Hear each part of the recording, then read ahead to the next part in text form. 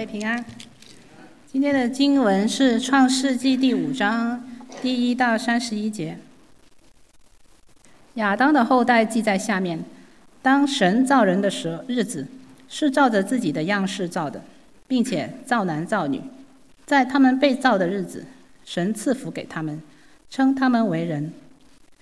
亚当活到130岁，生了一个儿子，形象样式和自己相似，就给他起名叫赛特。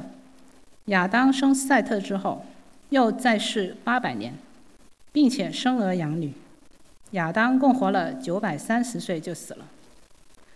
赛特活到105岁，生了以挪士。赛特生以挪士之后，又活了807年，并且生儿养女。赛特共活了912岁就死了。以挪士活到90岁，生了该男。以挪士生该男之后，又活了815年，并且生儿养女。以挪士共活了905岁就死了。该男活到70岁，生了马勒列。该男生马勒列之后，又活了840年，并且生儿养女。该男共活了910岁就死了。马勒列活到65岁，生了雅列。马勒列生雅列之后，又活了830年，并且生儿养女。马勒列共活了895岁就死了。雅列活到162岁，生了以诺。雅列生以诺之后，又活了800年，并且生儿养女。雅列共活了962岁就死了。以诺活到65岁，生了马土撒拉。以诺生马土撒拉之后，与神同行300年，并且生儿养女。以诺共活了365岁。以诺与神同行，神将他取去，他就不在世了。马土撒拉活到187岁，生了拉麦。马土撒拉生拉麦之后，又活了782年，并且生儿养女。马土撒拉共活了969岁就死了。拉麦活到182岁，生了一个儿子，给他起名叫挪亚，说这个儿子必为我们的操作和手中的劳苦安慰我们。这操作劳苦是因为耶和华咒诅地。拉麦生挪亚之后，又活了595年，并且生儿养女。拉麦共活了777岁就死了。感谢主。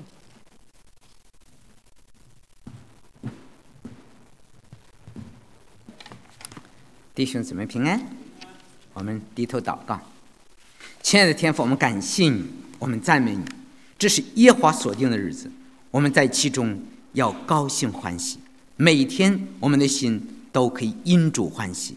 主啊，我们谢谢你，主啊，感谢你，让我们能在这里自由的来敬拜你，来赞美你。你祝福来到这里的每一个弟兄姊妹，也祝福在网上来参加聚会的弟兄姊妹。主啊，我们把感谢把赞美的归给你。感谢主，你借着圣经向我们的心灵说话，听我们的祷告，奉主耶稣的名求，阿们。今天是父亲节，我们祝福所有的父亲节日快乐这个父亲节呢，是美国的一个杜德夫人，在他13岁那年呢，他母亲呢生产的时候在不幸的去世了。结果他的父亲呢就决定不再续弦，所以呢就在一个农场里父兼母职，就是非常辛苦的养大了这6个儿女，还包括一个新生的小孩子。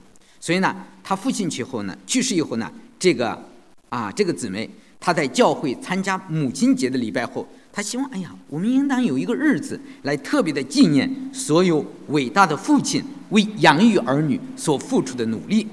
所以呢就有了父亲节我们今天的题目呢是与神同行的父亲。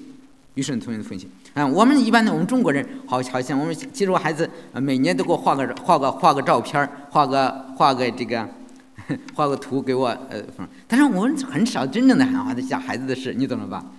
今年我在想我把这个天阳给我画的这个父亲节的卡片，是不是上面给我画了父亲节快乐，发了本圣经，那边2个祷告的手，还底下有空坟墓，还有圣灵，然后反面还写着字，我们也写下来。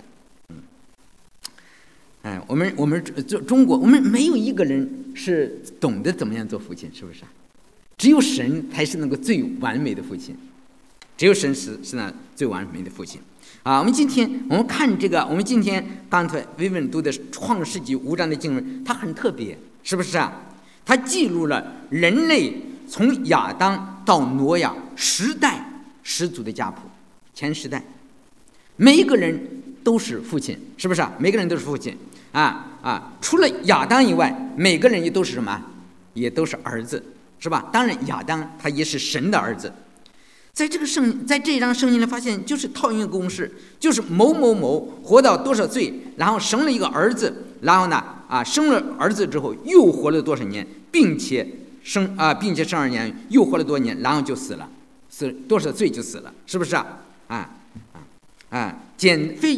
每一个都是非常简单的数学的加法，再也没有别的就像第3节，亚当活到130岁，生了一个儿子，名叫赛特。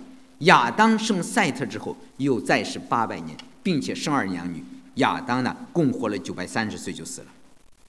其实我们很多人可能更想，我知道，那想知道这个始祖那个时代更多的详情，比如说他在世上做了什么，是不是他是怎么生活的，是不是但是所有的信息都不得而知，到最后每一个人的名字后面就这么重复的出现，就死了。在神创世之初的时候，人的寿命都高达900多岁，亚当930，赛特912，然后呢以诺是905，该隐南910，然后呢马勒列895。当然洪水之后人的年龄就快速的下降了。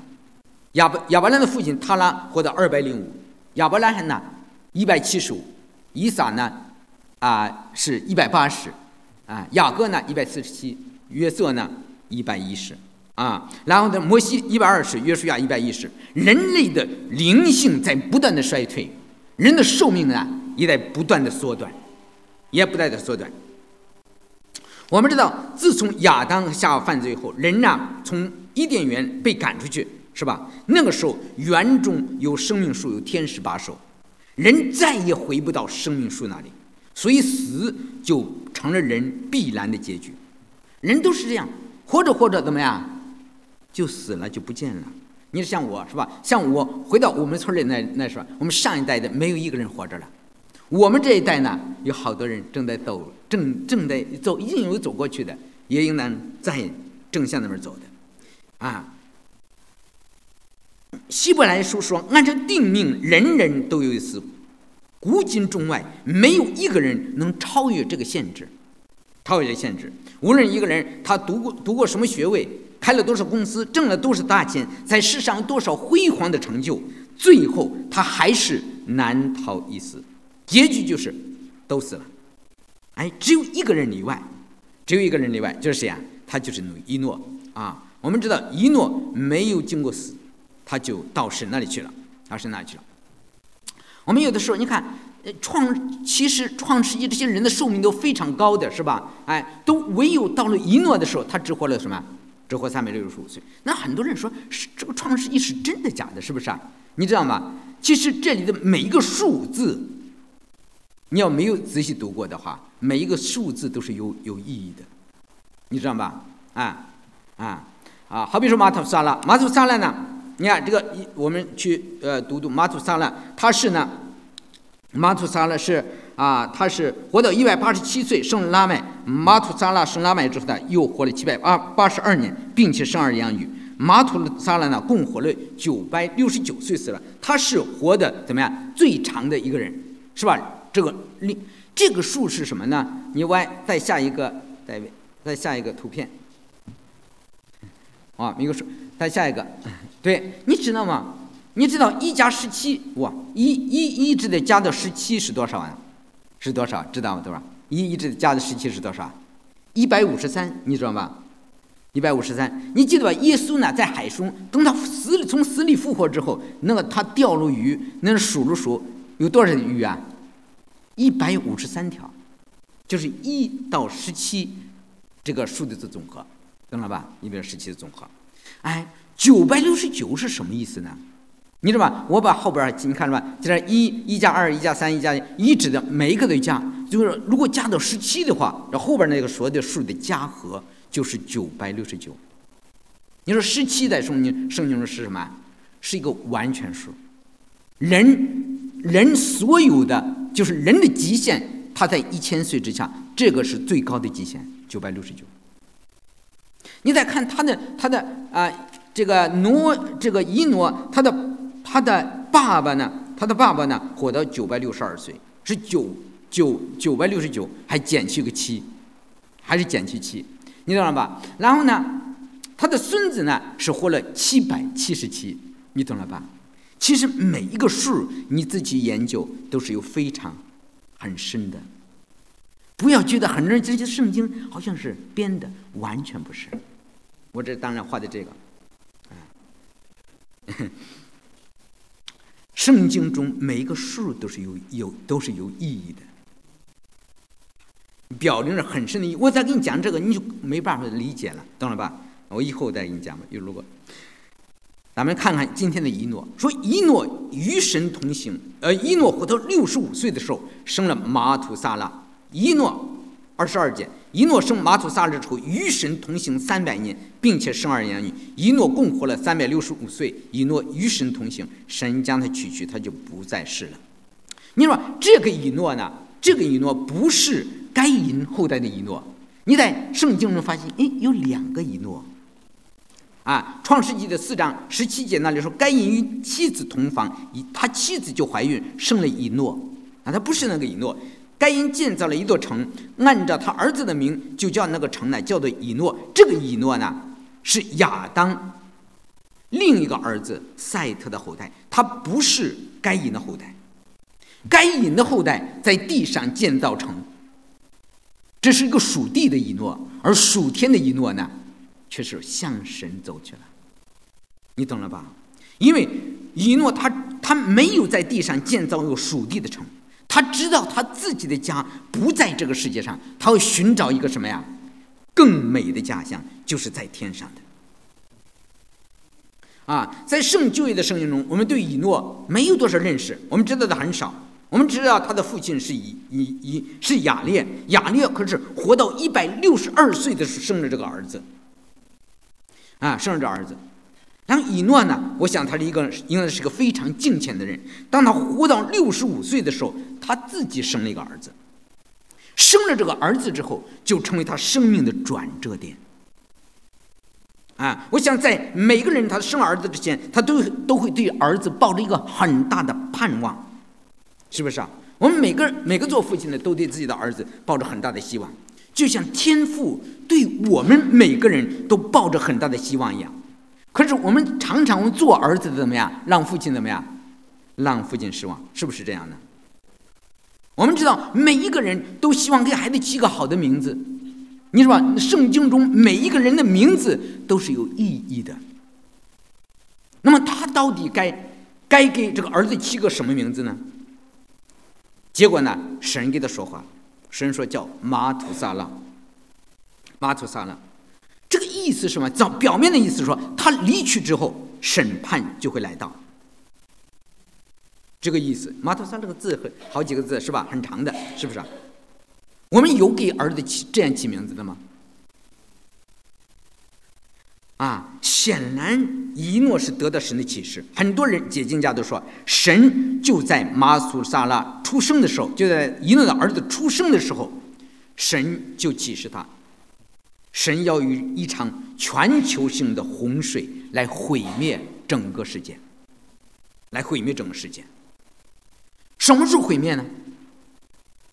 就是当这个儿子死了的时候，就是知道儿子死的那一年，神就要借着洪水来毁灭这个世界。具体什么时间呢？他不知道哪一天，因为他不知道哪一天儿子会死。但是人总有一天会死的，他知道神的审判早晚会临到这个世界。自从神给了他这个启示之后，他就对神开始有了敬畏的心。所以他生了儿子之后，他开始调转他人生的方向，开始怎么样？与神同行。以前他走着奔向世界的方向，就跟所有的人一样。可是今天他有了个新的方向，他活着的每一天都好像是这是他人生的最后一天，因为他不知道，也许明天他的儿子就会死，神的审判就会临到。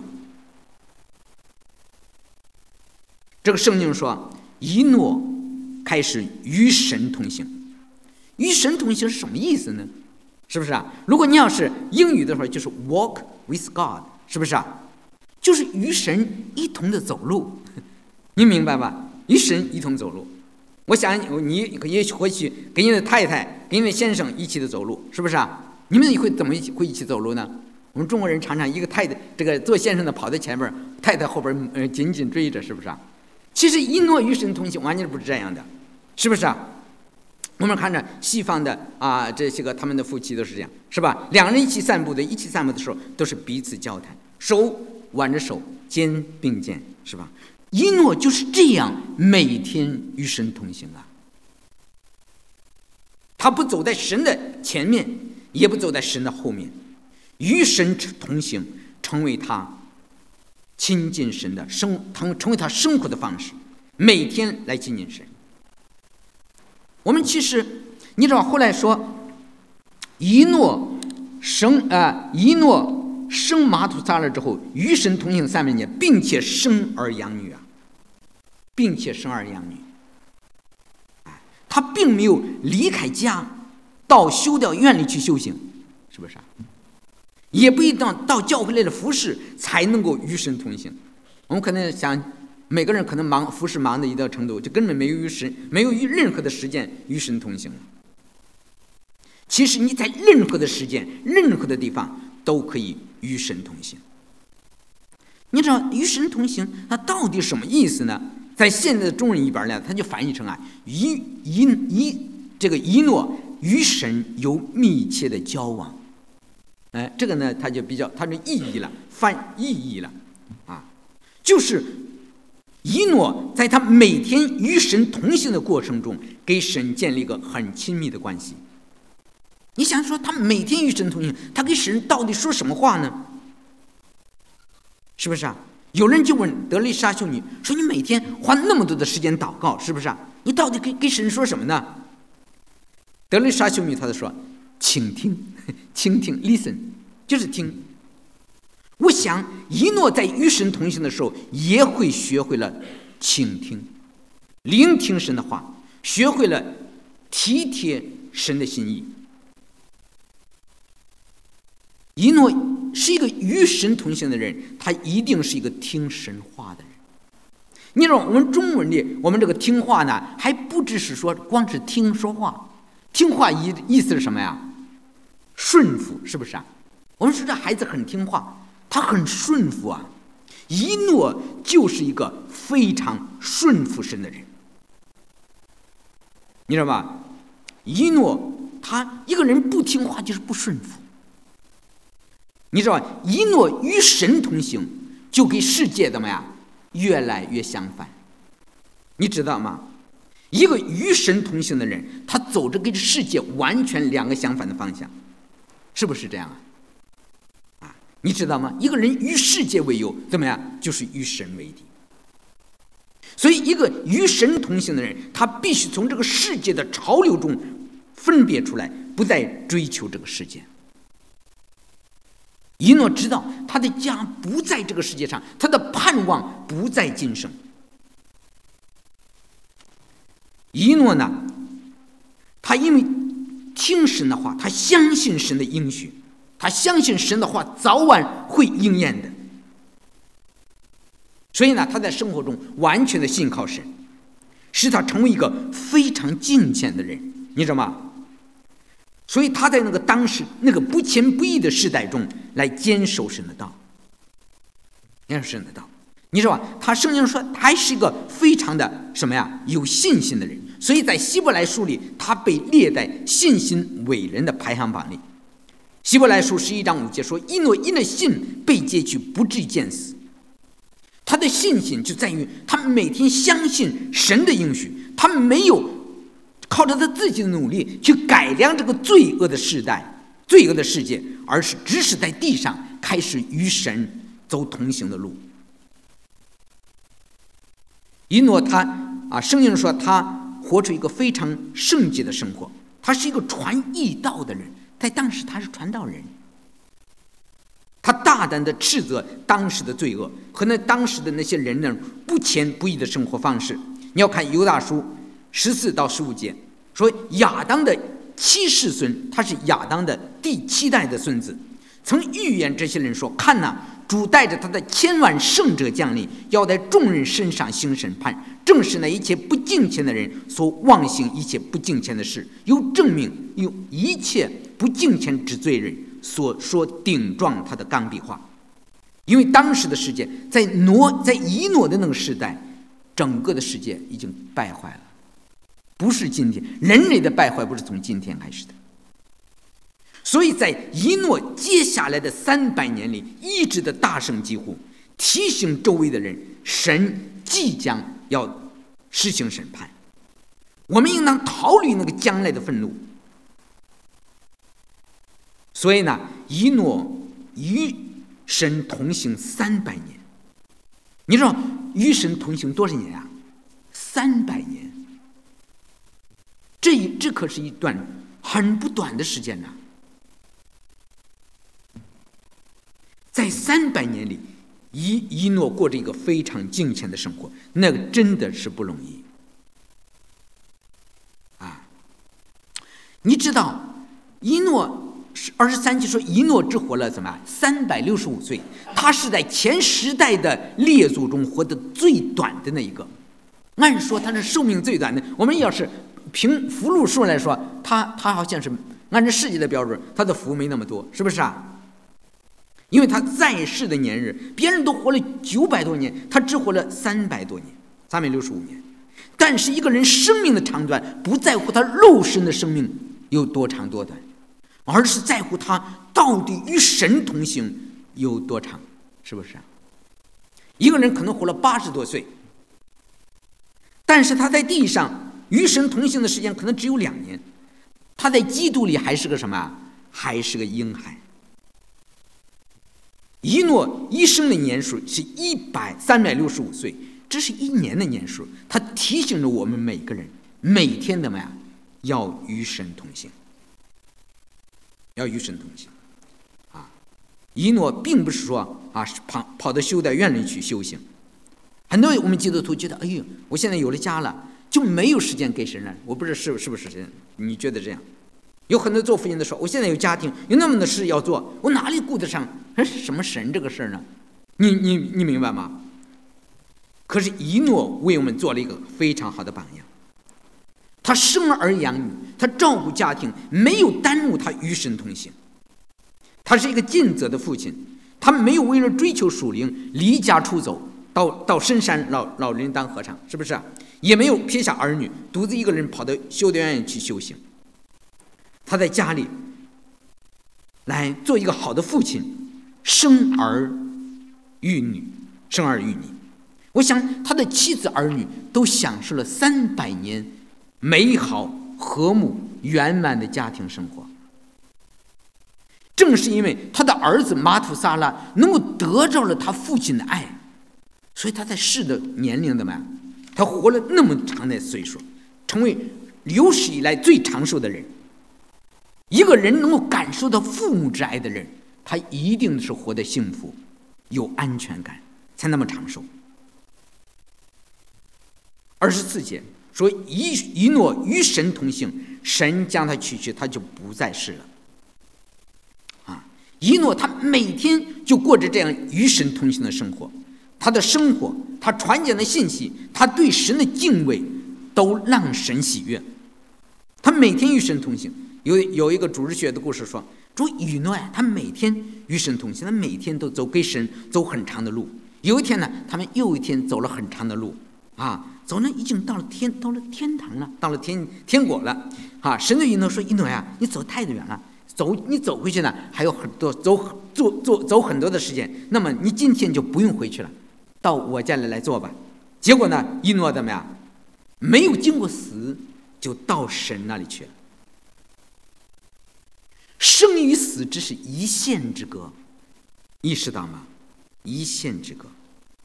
以诺天天的与神同行，不知不觉就被神带着，已经跨过了生死的界限，安全的到达了彼岸。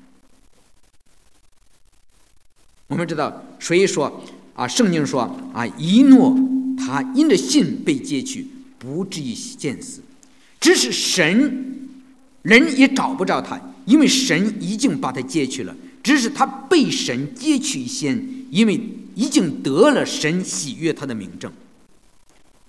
一个每天与神同行的人，才是一个真正神所喜悦的人。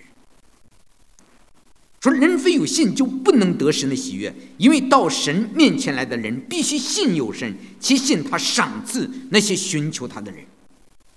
你知道以诺每天与神同行，神就赏赐他，使他没有经过死亡就被提离开地上，最终永远的与神同在。这才是一个人所能得到的最好的赏赐，是不是？世界上的人都可能想的是福禄寿，但是世上再大的福分，再好的福分，也没有办法和这个与神永远同在的福分相比，是不是？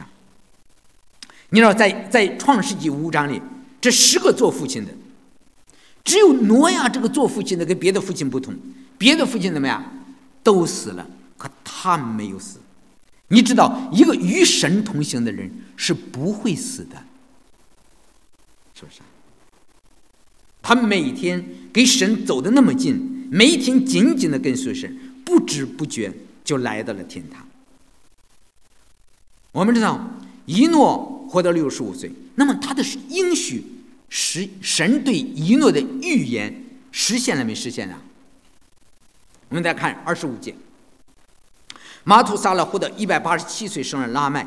马土撒拉生拉麦之后呢，又活了782年，并且生儿养女马土撒拉共活了969岁就死了，是不是圣经说是马土撒拉生拉麦的时候是多少？187岁，187岁。然后呢，拉麦到下边，拉麦呢是28节，拉麦182岁的时候呢，生的是挪亚。挪亚进方舟的那一年是多少？是挪亚正是600岁。你要去读圣经就知道，创世纪，你把这3个数字加起来，187加上182再加上600，正好是969。你知道吧？就在马土撒拉969岁的那年，也就是希伯来历希伯来有他们的历，知道吗？他们的纪元是1656年，就从创世，其实是按照公元是公元前的2370年，在第11个月西班月，马土撒拉怎么样？过世了。在马土撒拉过世之前，他的儿子拉麦呢，在5年前，他的儿子拉麦也死了。这个拉麦呢，只活了777岁。等到马土撒拉死后几天呢？7天。7天之后，什么来了？洪水来了。挪亚一家进入方舟，整个的世界就被淹没了。你知道圣经中所有的这些敬虔的这一家怎么样他们都没有经过神的审判。彼得后书2章9节说，主知道搭救敬虔的人脱离试探，把不义的人留在刑罚之下。你知道吗？把不义的人留在刑罚，等候审判的日子。但是马土撒拉，你知道马土撒拉死了，他的儿子也死了，是不是？你知道马土撒拉还拉麦，他们又养了许多儿女呢。那些个儿女呢，你要知道，马土撒拉成为世上最长寿的人，神为什么让他活了这么久这是这位圣洁的神对人长期的忍耐。神以诺与神同行，神就将奥秘的事启示他。直到在毁灭这个世界之前，神给了人类将近1000年的机会来悔改啊。从神向以诺启示审判的那个起，神就怀着极大的包容和爱心，一直等待着人类悔改。我们看到了神的恒久忍耐，直到了1000年，没有人悔改。所以神到了挪亚的时代，神才把他的愤怒倾倒下来。你说当时的人没有一个人会相信神会有审判的。马太福音24章38节说，当洪水以前的日子，人照常的吃喝嫁娶，直到挪亚进方舟的那日，不知不觉洪水来了，洪水突然来了，把他们全都冲去，人子降临也要这样。所以你们要警醒，因为你们不知道哪一天你们的主就会来到。洪水以前，神给了人类969年的时间来悔改，来回转，来归向神。同样，神今天也是给我们时间要回转了。弟兄姊妹，我们知道神的应许绝对不会落空的。所以彼得在彼得后书也提到说3章3节说，第一要记得，该知道在末世必有好技巧的人，随从自己的私欲出来讥笑说，主要降临的应许在哪里呢？